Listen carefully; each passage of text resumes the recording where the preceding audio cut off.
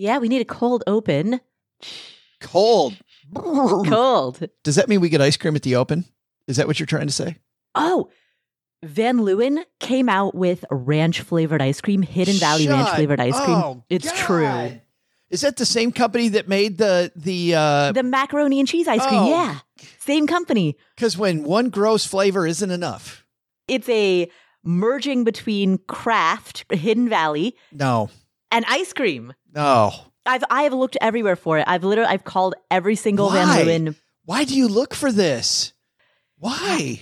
Why would I not? Well, on that note, you can eat anything, but not everything. Every ice cream flavor you eat is a trade-off against another. And that also applies to your money and your time and your focus and your energy. You can afford anything, not everything. So what matters most? That is the question that this podcast is here to explore and facilitate. My name is Paula Pamp. I'm the host of the Afford Anything podcast. Every other week, we answer questions that come from you, the community. And my buddy, former financial planner Joe Salcihai, joins me to answer these questions. What's up, Joe? What's up besides grossness?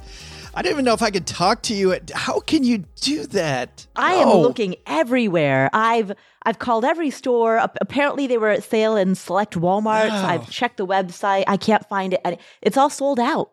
The supply chain on ranch ice cream, man, I'm telling you. I'll tell you the best ice cream I ever had that I didn't know that I would like.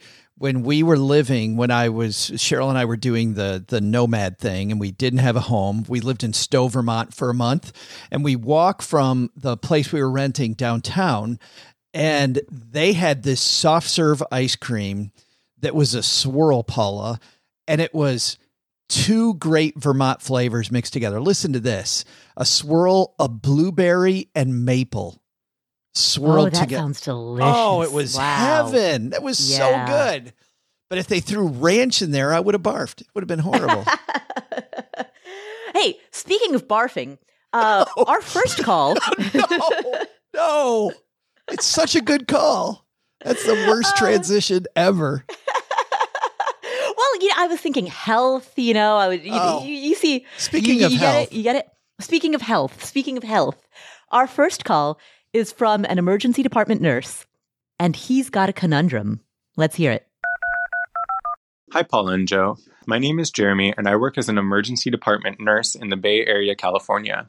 First, I want to say thank you so much for what you guys do with the podcast and Afford Anything. I have learned so much in the last year and a half or so of listening, and the weekly episodes are one of the highlights of my commute to work. I'm calling today with a question regarding personal finance in graduate school. I'm looking at pursuing a doctorate's degree that will allow me to work in a high-paying specialty of nursing. I've already crunched the numbers to know that the future earnings of this career change will more than pay for the degree in the long run, but I just had a question regarding the short-term financing. The 3 years that this degree will take is going to be costing about $160,000 in tuition and fees. And while I know that I won't be working full-time during this program, I'm pretty confident that I can work part-time or on an as-needed basis to at least cover my living expenses. But I don't think that my salary while I'm in school will be able to contribute in any meaningful way towards paying for this degree. So that leaves two options that I wanted to highlight. The first is student loans. When I was in undergrad, I had much more of a Dave Ramsey debt-averse mindset. And so I worked through school and I received scholarships and was able to graduate with my bachelor's debt-free. My view on debt has since softened, and I would be willing to take out a student loan. I'm just not sure, though, if that is a good thing to do, just because I've heard these stories of how the interest can really just bury you for, 10 years or however long it takes you to pay off that loan. The other option that I have is that I've invested about $70,000 so far in a taxable brokerage account, and I'm considering if I should take that money out of the market and use that plus savings that I can accumulate in the next year and a half before I start school to at least chip away, if not pay for the degree, and then just kind of graduate and start working. Yeah, so that's really the two things that I'm weighing is the interest that I would be paying on a student loan versus, taking away the earnings potential of my investment portfolio. I know you obviously can't tell me what to do, but you both can help to frame my thinking. So I do look forward to hearing from you guys. And thanks so much. Bye. Jeremy, thank you for the question. And I'm honored that we are one of the highlights of your commute. First, congratulations on this upcoming doctorate. I love that you want to elevate your game, pursue a specialty, learn more, make more. So I'm thrilled and really excited for this next step for you. All right, so how do we pay for it? A couple of things come to mind right away. So your question was essentially, do you raid your taxable brokerage account, pull out $70,000? That'll pay for half of the tuition and fees. You'll still have a $90,000 gap. So that's option one. And then option two is keep that money in your taxable brokerage account and borrow the entire $160,000. Or option three would be the half and half option.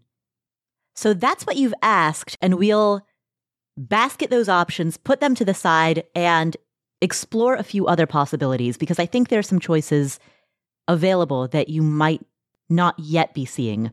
First of all, given that you are pursuing a doctorate, there are many doctorate programs that have quite a bit of funding and quite a bit of financial aid.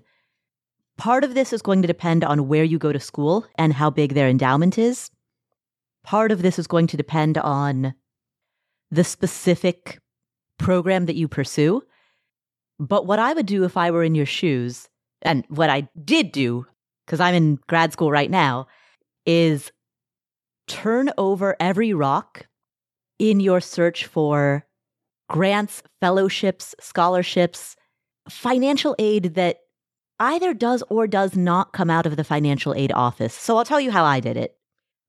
As you know, I'm doing a fellowship, a one-year fellowship at Columbia University right now that culminates in a master's degree in business and economics journalism. The entire thing is fully paid for, every dime. I'm paying zero. In fact, they're actually giving me a small living stipend. So my out-of-pocket costs are nothing. Now, of course, there's opportunity cost. I am not growing Afford Anything in the way that I otherwise would be. I have a bunch of ideas for things I'd like to do with Afford Anything, but those are all on hold. So yeah, there's the opportunity cost of paid work that I'm not doing while I'm in the program. But other than that, in terms of actual out-of-pocket costs, mine are zero. But here's the thing. I never worked with the financial aid office. Because when you work with the financial aid office, you go through exactly the same procedure that the majority of people are going through, which means that you and the bulk of the other students are all competing for the same very, very, very small pool. So what I did, and this was actually a 10-year plan, I looked for fellowships, which don't come from financial aid. I looked for fellowships that would cover the cost of the program, and I found a particular fellowship, and the first time I applied for it was back in 2012. Little known fact. In fact, Joe, our buddy, our mutual friend Len Penzo, wrote my letter of recommendation back in 2012. That's great. No wonder I didn't get in. Oh, hey. Len's a fantastic writer. Oh. No, just kidding. I love you, Len. So I applied back in 2012. I didn't get it. But it always stayed on my mind. And so I applied again in 2020, and that time I got waitlisted. And then I applied again in 2021, and that's when I got accepted. And you also learned, I think, during that process, Paula, that they like that if you were persistent and showed that you wanted it bad enough, the third time was the charm. Like, I remember you telling me one of the administrators gave you that advice kind of off the cuff, right? Yeah. So the second time I applied, I got waitlisted. And the following year, the director of the program personally emailed me to say, hey, I just want to let you know applications are open. Yeah. And I strongly encourage you to apply again. Hint, hint. At which point I promptly had a meltdown because I knew in that moment that if I applied, I would likely get it. So that was the moment when it became real.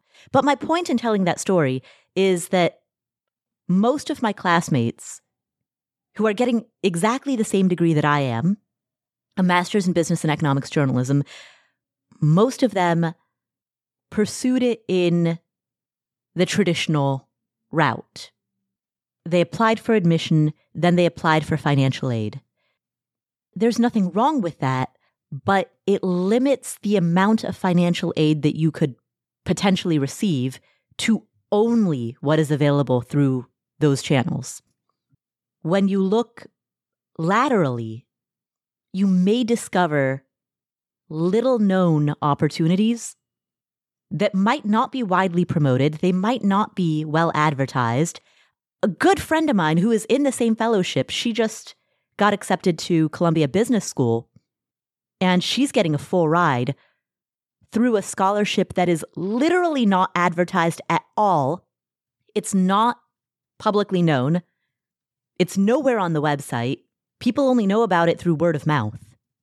So my point is that there's a lot out there, and finding out what those little known opportunities are is going to involve reporting. And reporting is calling people up, developing sources. It's calling people on the phone, talking to them, having phone call after phone call after phone call with people who have been through the program or who are involved in that world and who know things that are not available online, who know things that ChatGPT doesn't know, right? Who know things that only get transmitted through word of mouth. Well, and in Dr. Thomas Stanley's books that came along with The Millionaire Next Door, Paula, he wrote about how millionaires and multimillionaires work, and it's almost always through connections and word of mouth. So developing relationships where you're in that stream, I think, is super important. I wanted to talk about just two things. First thing is return on investment. My first question when I hear a number that high is, what is the return on investment going to be? And before I even launch into this topic, I don't agree, Paula, that all college is about ROI. There are degrees that people want. There's a quality of life they want. We pursue knowledge because it makes us a better, more well-rounded person. That's great.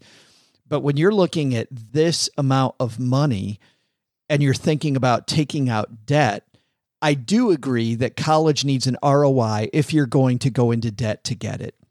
Mm-hmm.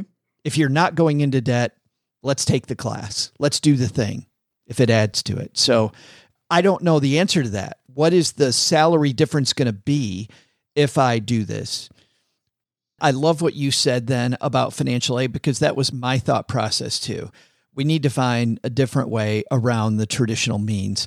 And by the way, I don't want to talk to Jeremy here for a second. I want to talk to everybody else, because you spoke about not working with the traditional financial aid office.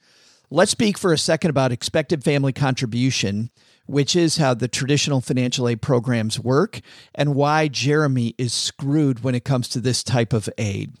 So money that is in a non-IRA account that's sitting out in the open, like Jeremy's brokerage account, in expected family contribution terminology, that money counts incredibly heavily against him. Mm-hmm. And by the way, the more you understand expected family contribution, I hear all this stuff about people like, it doesn't make sense and they don't understand the average person. When you walk through how it actually works, maybe it doesn't make you happy, maybe you don't like it, but it's pretty logical, Paula. And what they say is, and their thought process and expected family contribution before they give you financial aid is, that money sitting over there, college should be a sacrifice. If you're going to go to a university, it should be a sacrifice, and this money is available. We don't want to give you money that's either subsidized by the government or is a grant until you go through that money. Now, they do leave some money, a small amount of money available for expenses, emergencies, other things. But by and large, they want this to be a sacrifice before they give you, and that makes total sense to me. So for that reason, this great job of saving that Jeremy has done has made it nearly impossible for him to get subsidized loans or to get any of the traditional grant opportunities that are out there. But Paula, to your point, non-traditional grants, look at what he does. If he worked during the pandemic, Are there some organizations that are doing special things for first responders? My wife works in healthcare. I go to a hotel and they go, hey, are you a first responder? You know, they're offering up first responder things. And I don't know if that's the case, but my point is there is this subset of the audience that Jeremy is already a part of that might make him completely eligible, Paula, for the stuff that you're talking about. So I think that he's chased away from the financial aid office. I usually like also working with the financial aid office to find out what they have available. So I like doing both. But I think that because of his EFC problem, his expected family contribution problem, they're just going to shrug. So he's kind of chased to the alternate areas.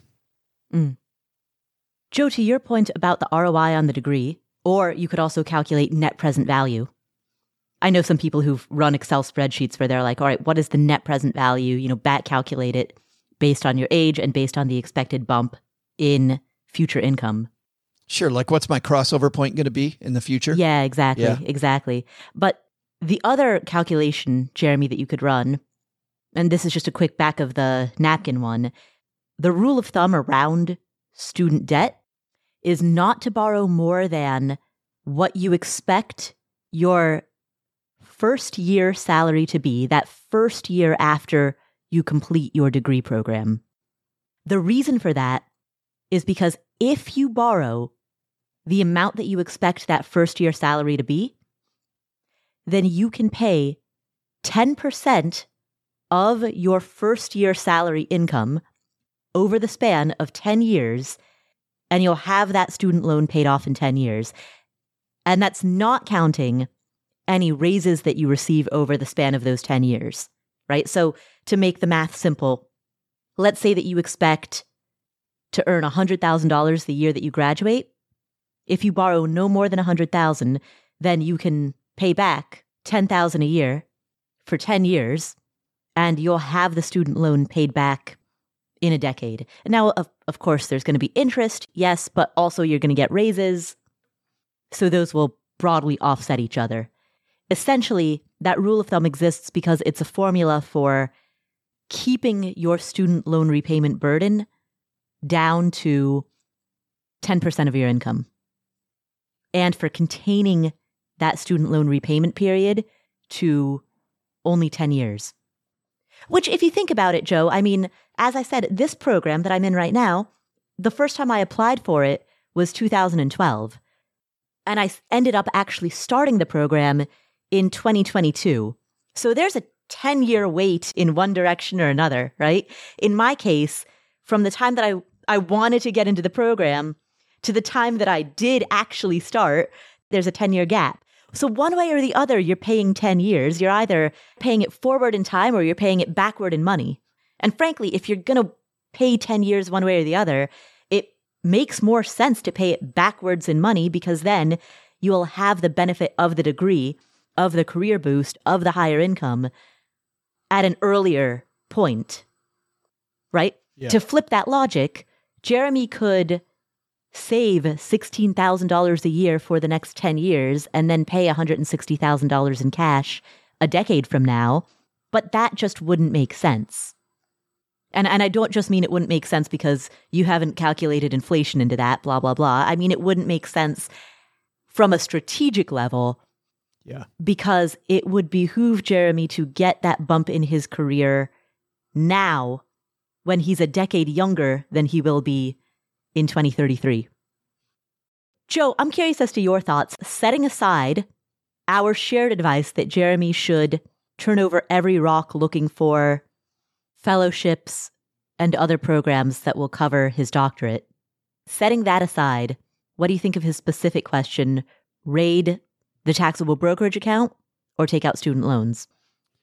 I think a loan strategy makes a lot of sense if the interest rate is low, which means that I think he's going to have to be pretty careful about which loans he chooses and puts together a comprehensive package, because that's going to be a lot of money, which is going to encompass several different types of loans. But if he can secure low interest debt, any low interest money he can borrow, I would take to leave the $70,000 in the brokerage account. What do you mean by low? I would say below 7.5. Mm-hmm. I would take that debt. Anything above 7.5%, I would try to instead take out of the brokerage account. Yeah, that's inflation. Yeah. These days. Yeah.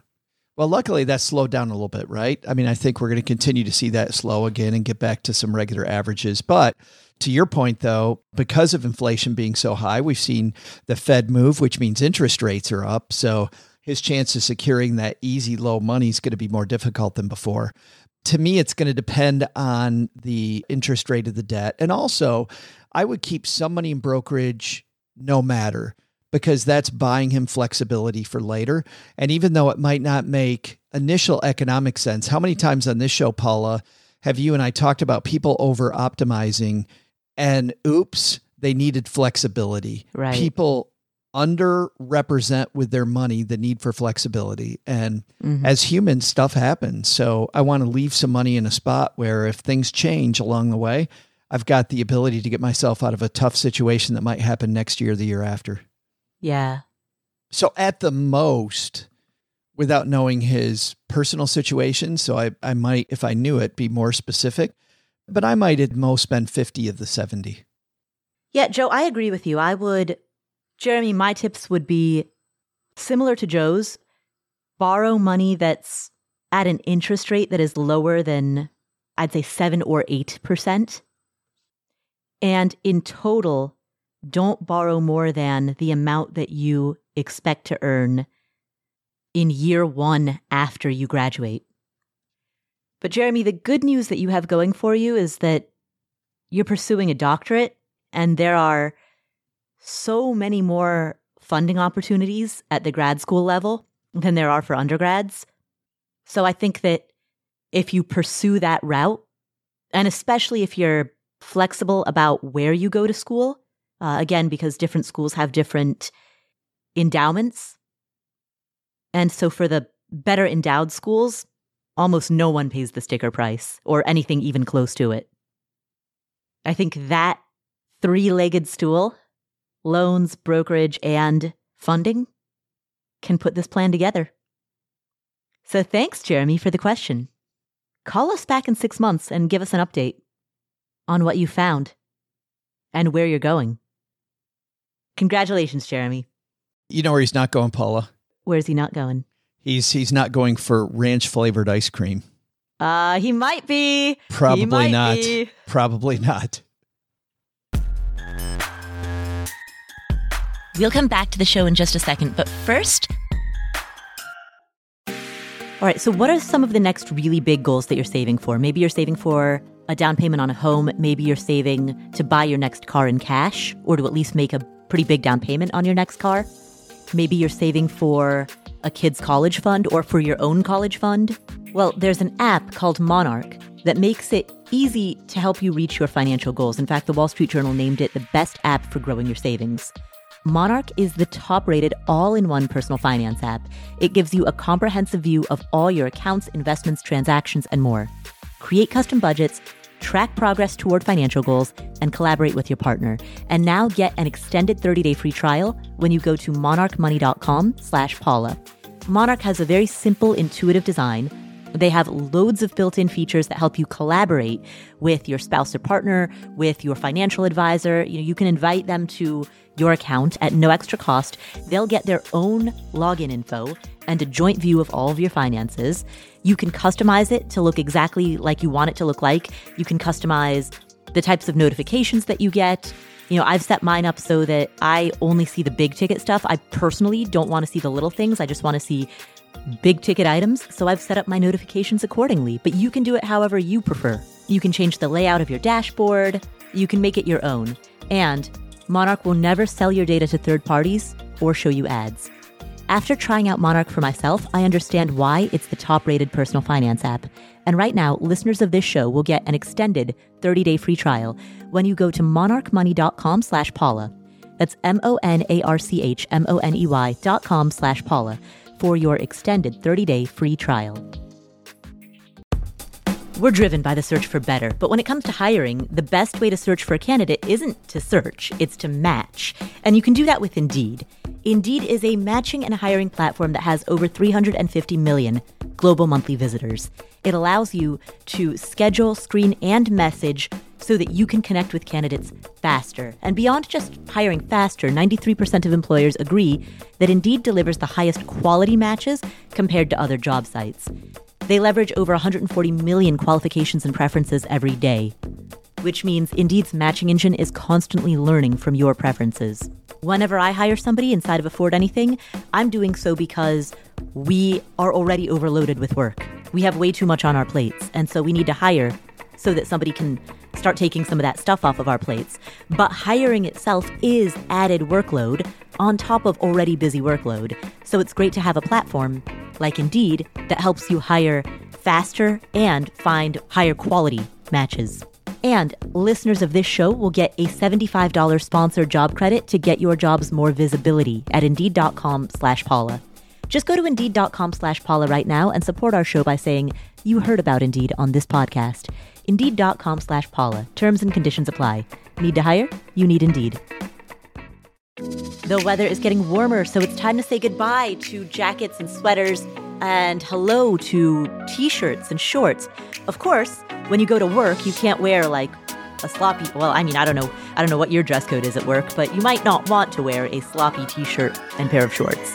You want to be well pulled together, look good, look professional, and so Quince can provide you with a lineup of really high quality timeless pieces that are incredibly affordable. All Quince items are priced 50 to 80% less than many similar brands, and they're ethically made. Quince only works with factories that use ethical and responsible manufacturing processes. And what they do is that by virtue of partnering directly with top factories, Quince cuts out the cost of the middleman and then passes those savings directly onto us. So if you're looking for professional, high quality, durable, we're not talking about fast fashion here. We're talking really, really high quality pieces, articles of clothing that are also affordable. That's what you get with Quince. I have 4 cashmere Mongolian sweaters from them. The first 2 they comped, the second 2 I bought myself. And in terms of warmer weather, they also have washable silk tops. They have European linen dresses. They have blouses and shorts starting from $30 and so much more. Get warm weather ready with Quince. Go to quince.com/Paula for free shipping on your order and 365-day returns. That's QUINCE.com/Paula to get free shipping and 365-day returns. Quince.com/Paula, Paula.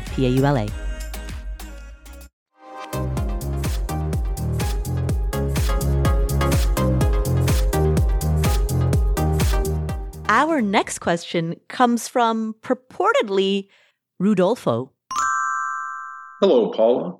As far as you know, my name is Rudolfo.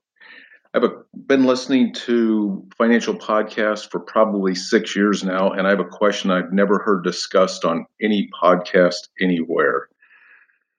401k loans at the age 50 and above, the limit is $30,000 currently. My understanding is that with a loan, you do not have to pay a penalty, you just have to pay interest when you pay it back. Let's say the interest is 5%. And you take out the max of $50,000 loan. That would be an interest of about $2,500. Would it be possible to take out a loan, pay it back the next day with 5% interest, which would be $2,500, and that would be a way of getting an extra $2,500 into your 401k? And then if you could do that repeatedly, say you do that 4 times during the year, you could put an extra $10,000 into your 401k for a total of $40,000. Is that something that can be done? Is there a limit on the number of times you can do it? And is the interest simple interest, or would you have to keep it out for an entire year to put the whole 5% in?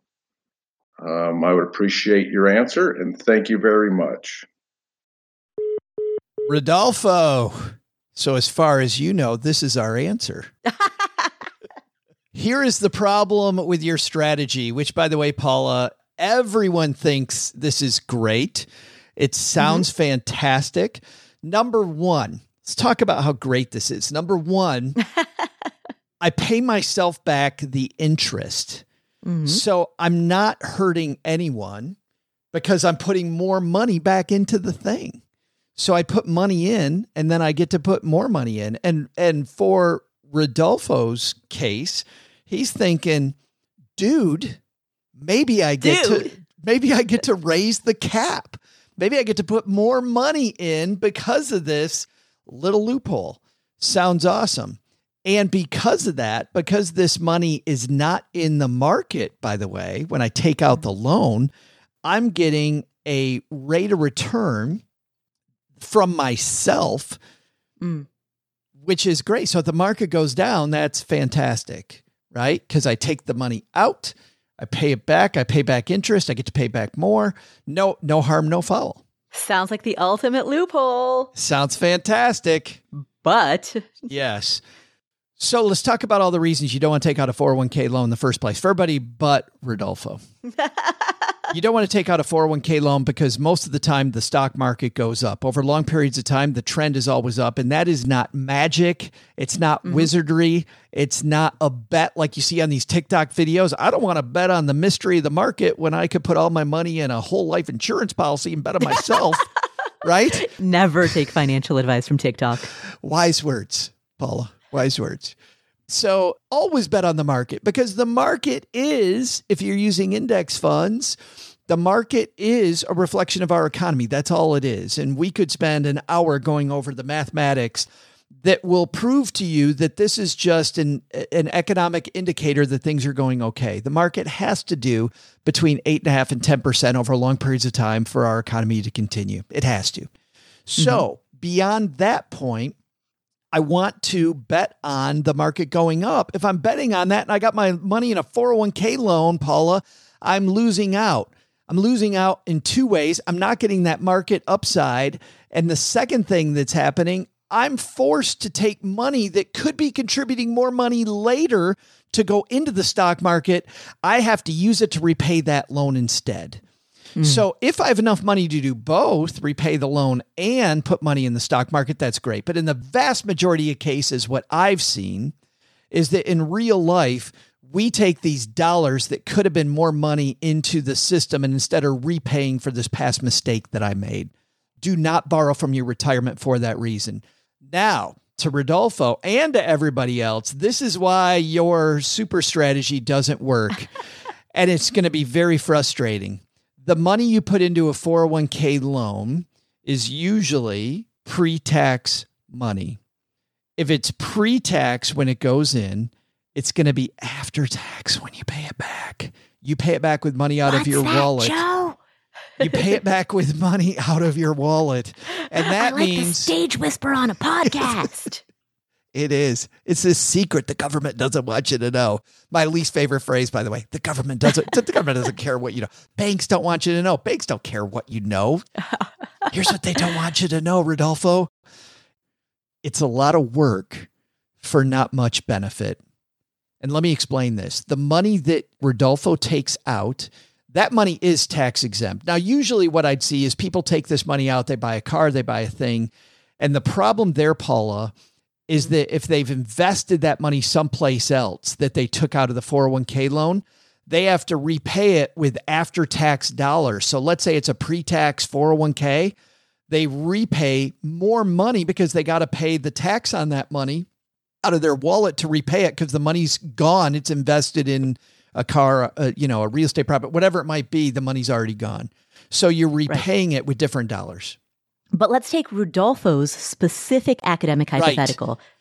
With Rodolfo's, unless they're assessing all the interest all at once, this is a different deal. But he's going to go through all the paperwork. He's going to go through all of the legalese.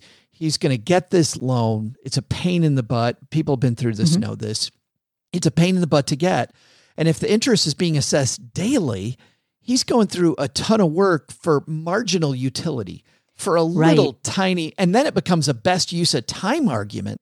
Like, why am I going to spend all this time maybe putting a smidge, the way my mom says it, a smidge more money into the 401k? So, Joe, let's clarify. In Rodolfo's case, in this academic hypothetical, he's not using that money for any other purpose. He's holding that money purely for the purpose of making an additional contribution, which means that he is not repaying pre-tax money with after-tax money. So the tax consequences for Rudolfo's situation are actually not so dire. However, Rudolfo, the entire interest rate is not going to be assessed in one day. If you borrow $50,000 for 24 hours, you're not going to have to pay back $2,500 on a $50,000 loan that you've only held for 24 hours. It's very rare that a loan would have a flat fee lump sum interest rate that you accrue immediately the minute that you take out that loan. Typically, interest rates are assessed incrementally over time. So you might have to pay back an interest rate of 5% per year, which means that the daily interest rate on that loan is going to be marginal. For you to be able to pay back $2,500 on a $50,000 loan at 5%, you'd have to hold that loan, which means you'd have to keep it out of the market, keep it losing money to inflation for a sufficiently long period of time such that you'd likely end up losing. At the best, it's a significant amount of work for just a little bit of arbitrage, right? Right. I mean, let's say he wins. That use of time, that use of worry, that use of everything, if he puts that money in the market and he gambles it in a 1-year time frame, it's a horrible gamble. Well, in a 10-year time frame, 20-year time frame, it might be a better gamble, but I mean, with no. a 5%, no, it wouldn't be, because with a 5% annual interest rate, in a specific year where we had a down market and an extremely low level of inflation, under those circumstances, he might win arbitrage that year. But if we think of expected value over a 10 or 20-year time frame, if we expect the market to, over a long-term annualized average, go up, let's say, even 8%, but he's taking money out of his 401k, leaving it in cash, waiting until he accrues sufficient interest and then repaying it, he's losing. He's losing big time. And if he takes the money that's sitting outside the 401k and he invests it like it would have been invested in the 401k, he then is going to have to come up with the money, extra money to repay that's after-tax money on top of his pre-tax money, because now the principal that he's going to repay from is not there anymore. And by the way, all this money that's interest as well, this after-tax money gets piled into the same account. So if it's a pre-tax 401k, it's going to get piled into the pre-tax account. Here's another kicker, Paula. That money then is counted as pre-tax money when you get to retirement, and it's going to get taxed again. So just more insult. There's just so many reasons not to do this, just not to mess with it. I think the biggest reason, Rudolfo, if we can reduce what we've just talked about to a singular reason, it is that this strategy couldn't be repeated 4 times a year for the very reason that the interest is going to accrue daily. And so if you were to hold this loan for 24 hours, as you talked about in your voicemail, the amount of interest that you would have to pay yourself back is going to be negligible. Even if you were to hold the loan for a month, the amount that you would pay yourself back is still going to be pretty negligible. And if you were to hold it for a year, then in the long term, you would lose that arbitrage game. And the slice that you win by comes back to what's the price of your time that you're investing in this. I just think the time versus the potential value, it's not there. As I see it, it's a negative EV decision. Yeah, agreed. Even if your time was worth 0, it would still be a negative EV decision in the long term. Sure. But it was an interesting thought exercise, so thank you, Rodolfo, for the question. We'll come back to this episode after this word from our sponsors.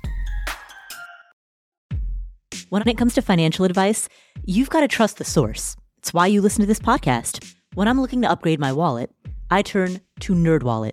Their expert team of nerds dives into the details to help you find smarter financial products.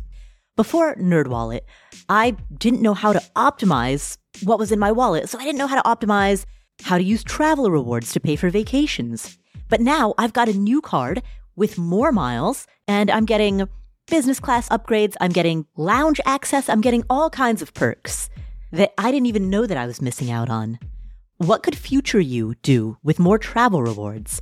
A hotel upgrade, lounge access, wherever you go next. Make it happen with a smarter travel credit card. Don't wait to make smart financial decisions.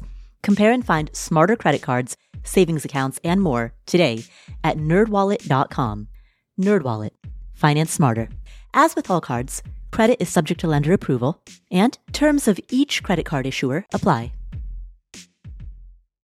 You know, spring is a good time for new beginnings. It's a great time for spring cleaning, for planning outdoor activities, and for going through your financial life to make sure that everything is in place that you need. Everything that you need is in place. And the thing about life insurance is that shopping for life insurance can be part of your financial planning for the year. And Policy Genius is there to help with that. Policy Genius has licensed award-winning agents and technology.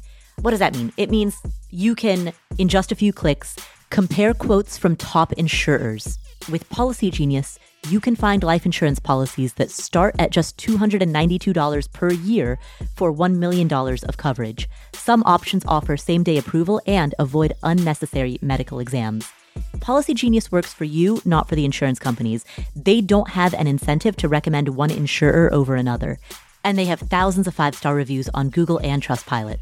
Save time and money and provide your family with a financial safety net using Policy Genius. Head to policygenius.com or click the link in the description to get your free life insurance quotes and see how much you could save. That's policygenius.com.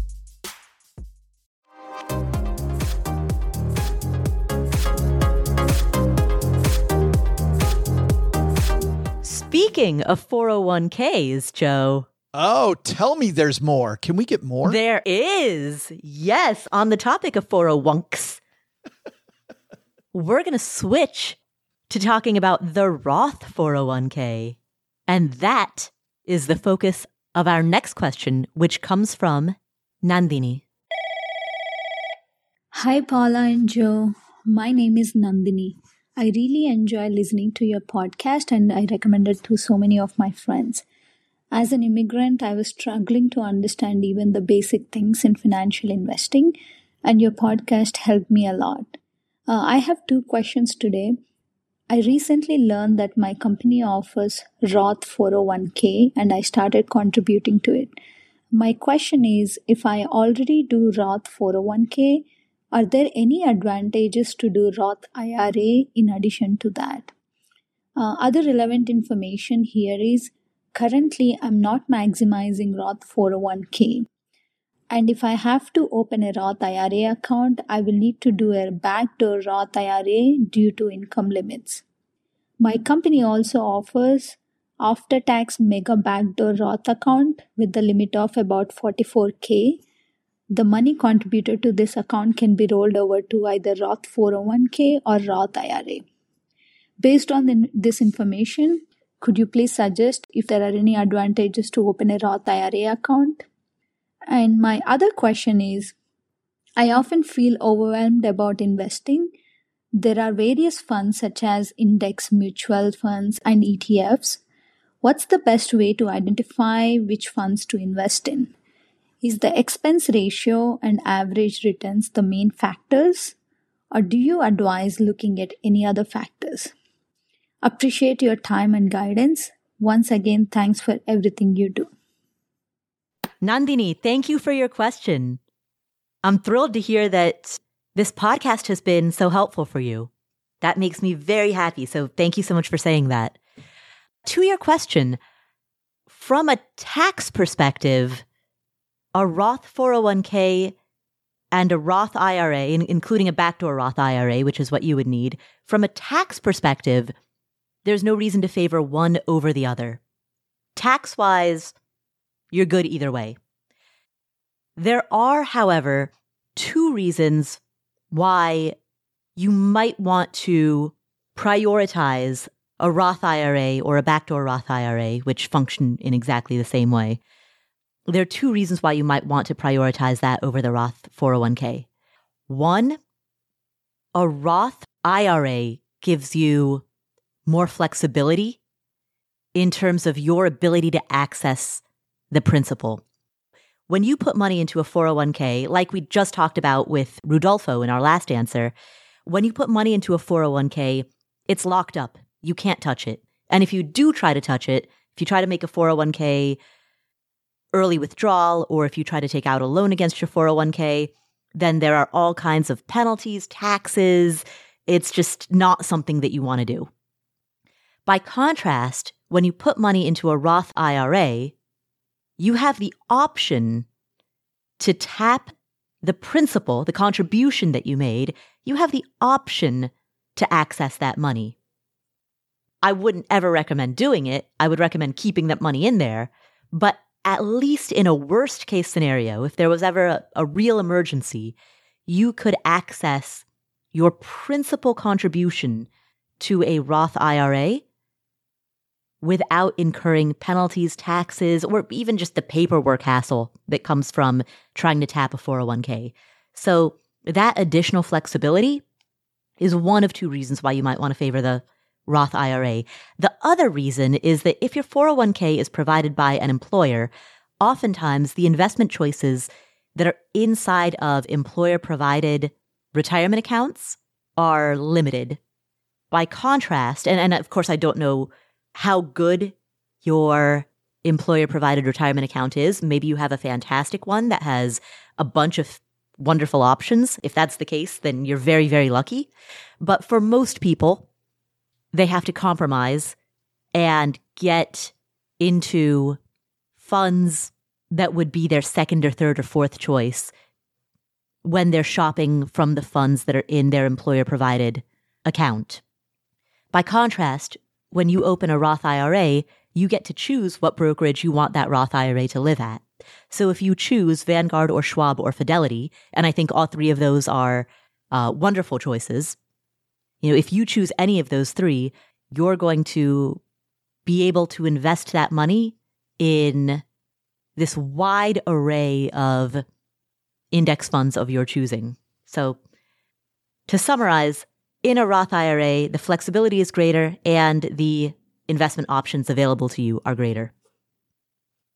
I have nothing to add on that advice, Paula. The only place where I'd like to chime in is on just your financial planning strategy around having both of them. So the idea that your 401k might be limited makes the IRA good to be able to give you better diversification.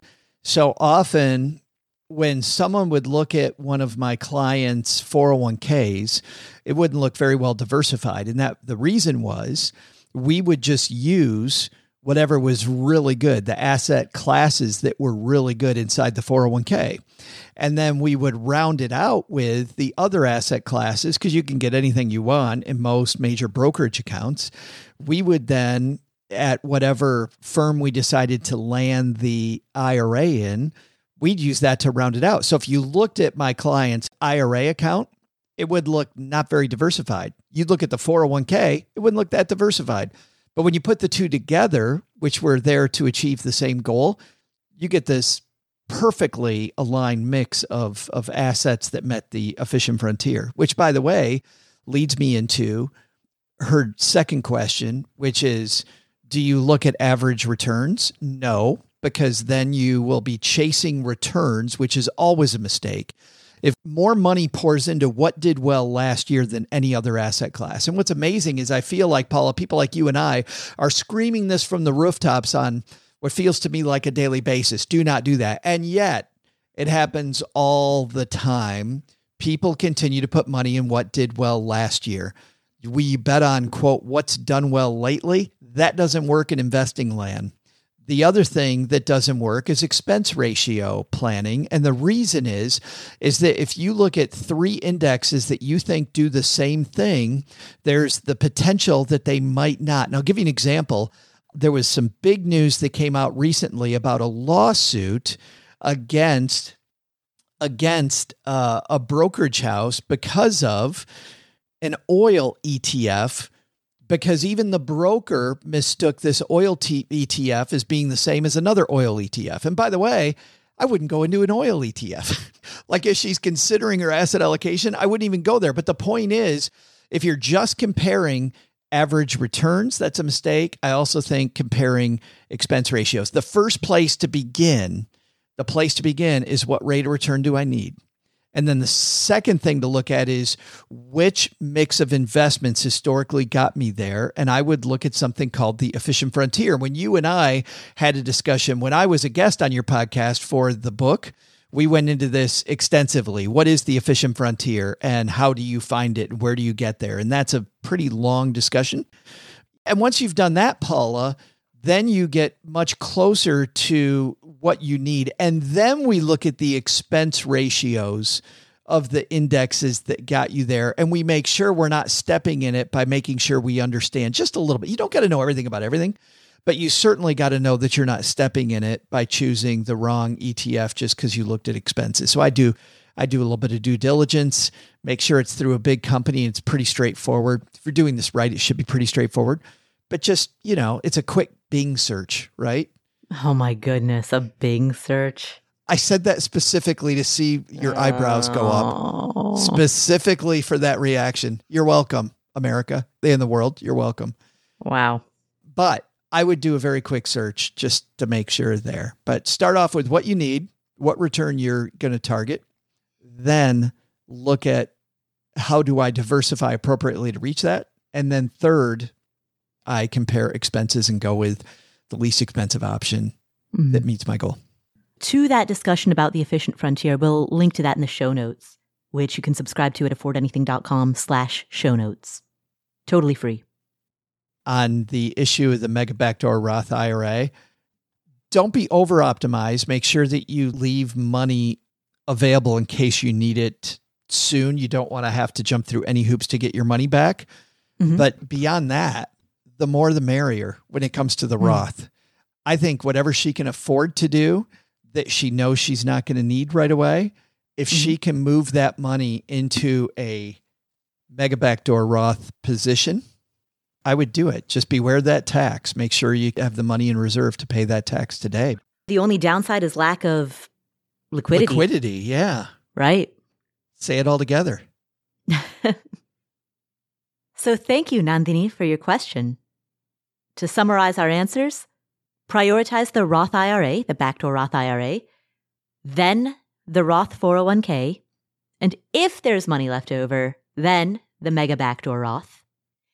And choose your investments based on the efficient frontier.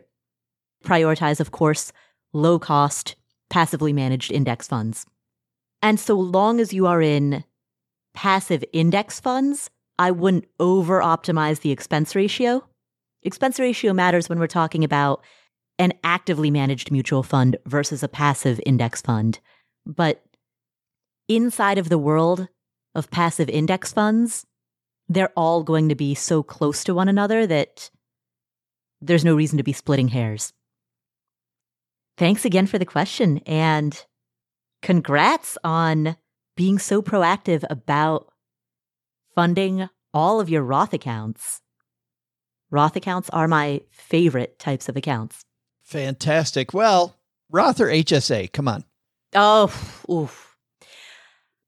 You know what? I like the Roth better. I mean, I love the HSA, but I like the Roth better, gotta say. Oh, the HSA fans go crazy. I know. Headlines. Shocking. Paula reveals. All right. Our last question today is about inflation and the 4% rule. This question comes from Andy. Hi, Paula and Joe. Hope all is well. My name is Andy, and I have a quick question about how to calculate annual inflation with regards to how it works with the 4% rule of thumb. I get that the 4% rule of thumb is meant to be inflation adjusted, but where does that actual inflation number come from? I just assumed that we would use the average inflation from the previous year, but now I'm thinking that since it's an ongoing measurement, we would use whatever number is listed in December of the previous year. For example, according to an inflation chart that I'm looking at, the average inflation for 2022 was 8%. However, in December of 2022, inflation was at 6.5%. To adjust the 4% rule of thumb for inflation in 2023, do we use 8% or 6.5%? Or is there a different way that I'm not thinking about? Looking forward to hearing what's probably a shockingly simple answer to this question. Thanks again. Andy, thank you for the question. And I love the headline that you wrote in your question, the shockingly simple answer to the inflation question associated with the 4% rule. Yeah. There is a shockingly simple answer. It is revealed in all of its glory in episode 377, which is the episode in which we interviewed Bill Bengen, who is the creator of the 4% rule. Bill Bengen, in 1994, decided to look at the performance of investment portfolios across 30-year time horizons beginning in 1926, so beginning from 1926 data.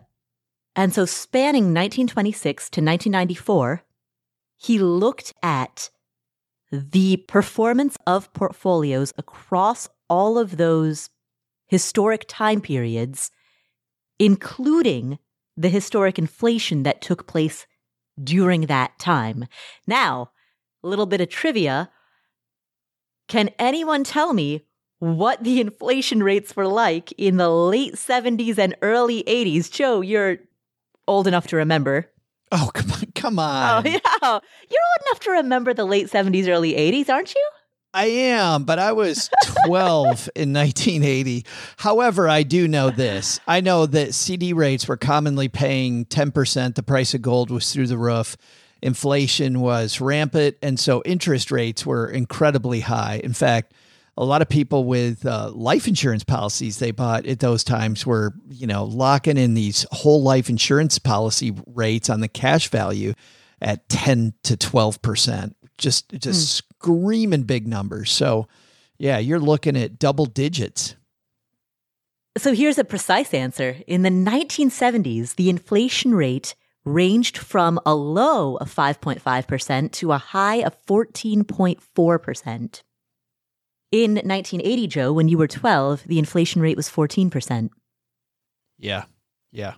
Fun fact, it was actually not the highest inflation rate that the U.S. has ever experienced.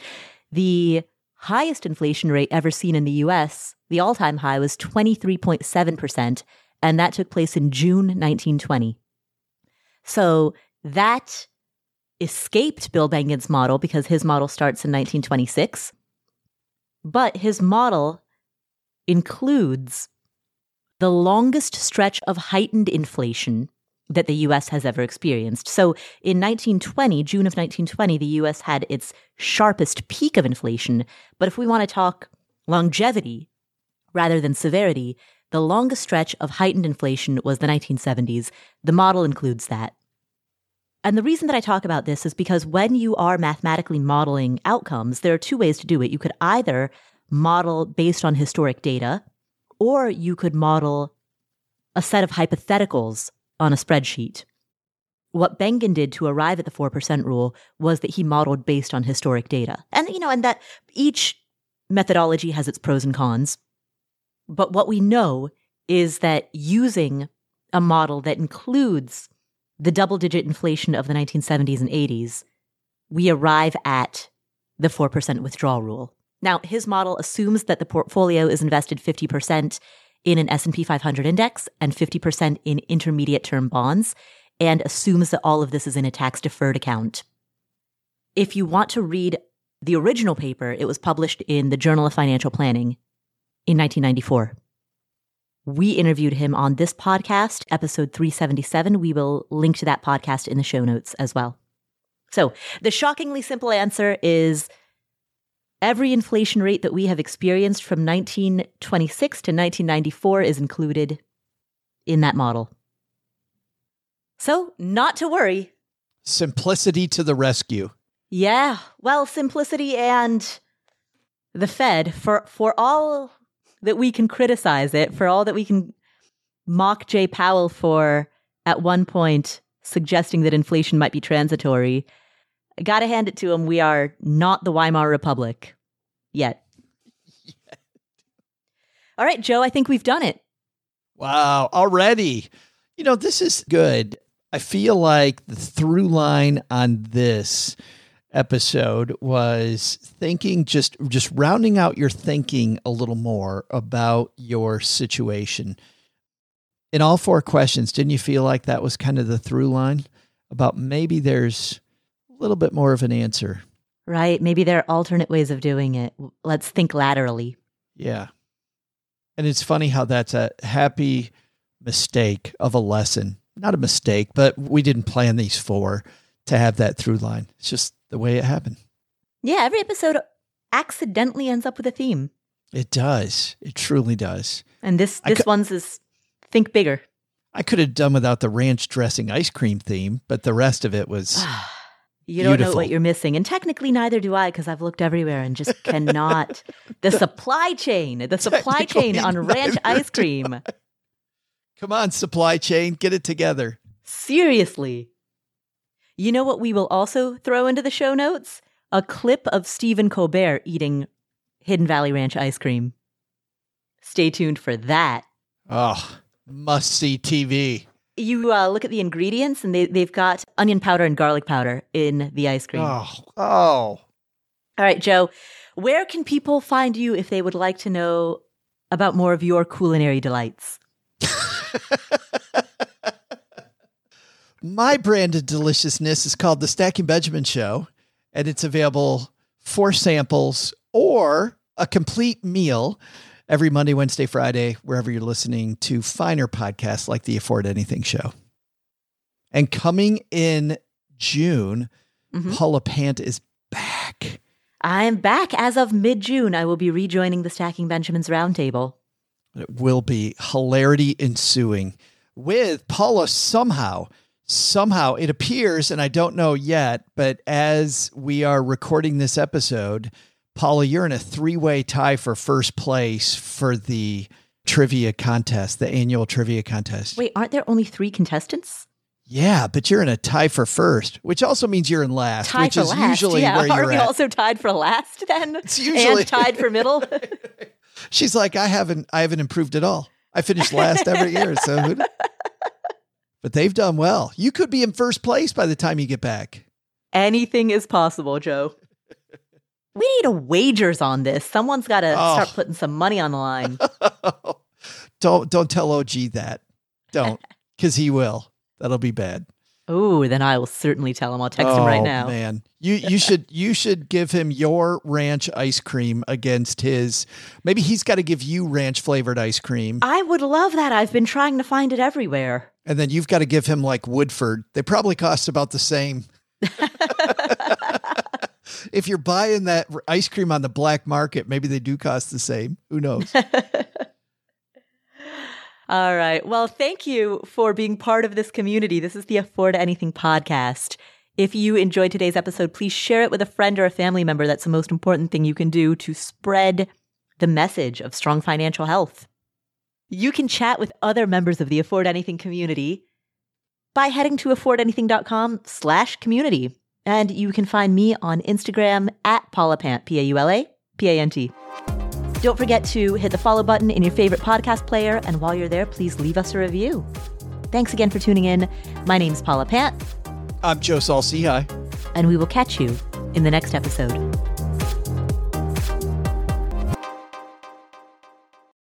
Here is an important disclaimer. There's a distinction between financial media and financial advice. Financial media includes everything that you read on the internet, hear on a podcast, see on social media that relates to finance. All of this is financial media. That includes the Afford Anything podcast, this podcast, as well as everything Afford Anything produces. And financial media is not a regulated industry. There are no licensure requirements. There are no mandatory credentials. There's no oversight board or review board. The financial media, including this show, is fundamentally part of the media.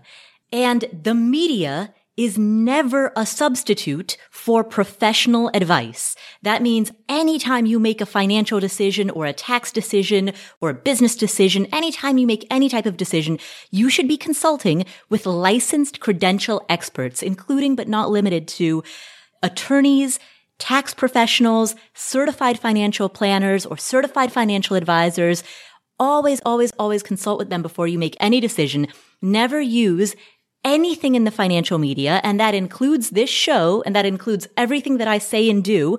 Never use the financial media as a substitute for actual professional advice. All right, there's your disclaimer. Have a great day.